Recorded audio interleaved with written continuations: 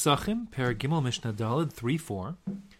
In this Mishnah, we are asking the question of what happens if you have three women who want to bake their matzahs in a single oven, and the oven is only big enough for one matzah at a time. So may they all commence the kneading of their dough in preparation of their matzahs simultaneously, or should we be concerned that since there'll be like a line waiting to get your matzah into the oven, that in the interim their dough will become leavened and therefore become aser. So the Mishnah says, Rabban Gamliel Omer Shalosh Nashim Lashos Kachas.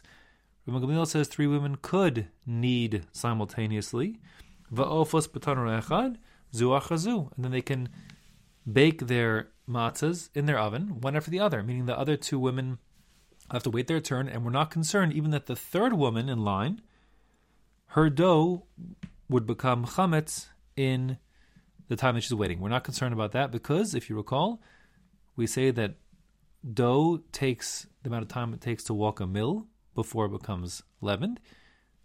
The Bartanur, like the Rambam says, that's 24 minutes. We pass in 18 minutes, but the point of Rabban Gamliel is that 18 minutes is a long time, and there's plenty of time for all these women to get their doughs in the oven, and no one's dough is going to come to chametz, and there's nothing to be worried about. V'chacham omrim shalosh nashim oskos b'batzek achas lasha v'achas arechas v'achas ofa. Chacham say nothing doing.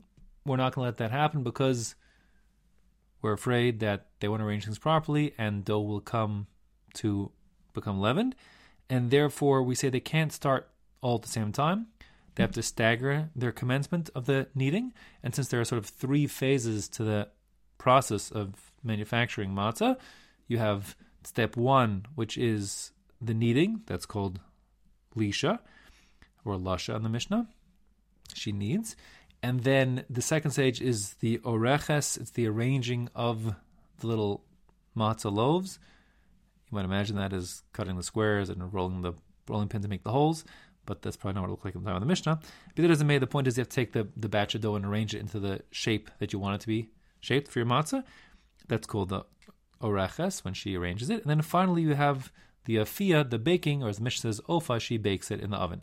So the Chum say you have to stagger it, that first Mrs.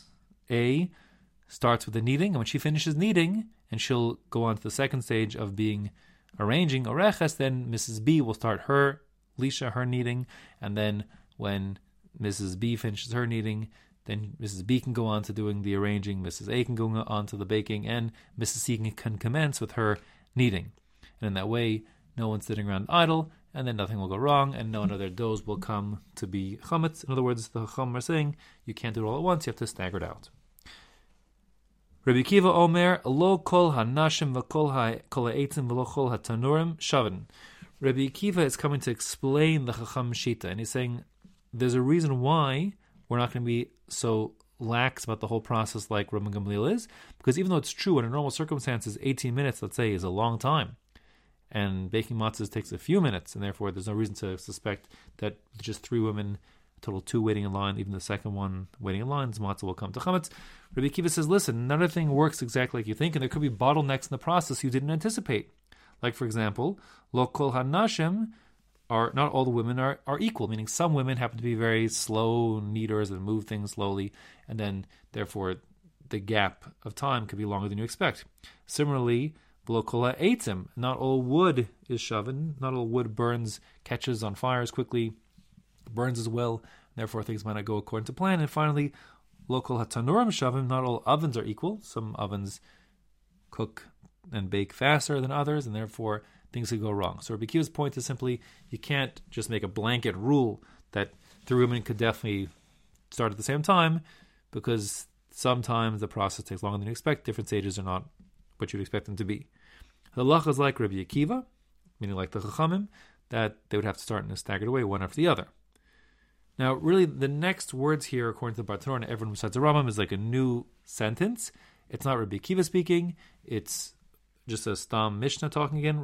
The Rambam has a slightly different girsa here.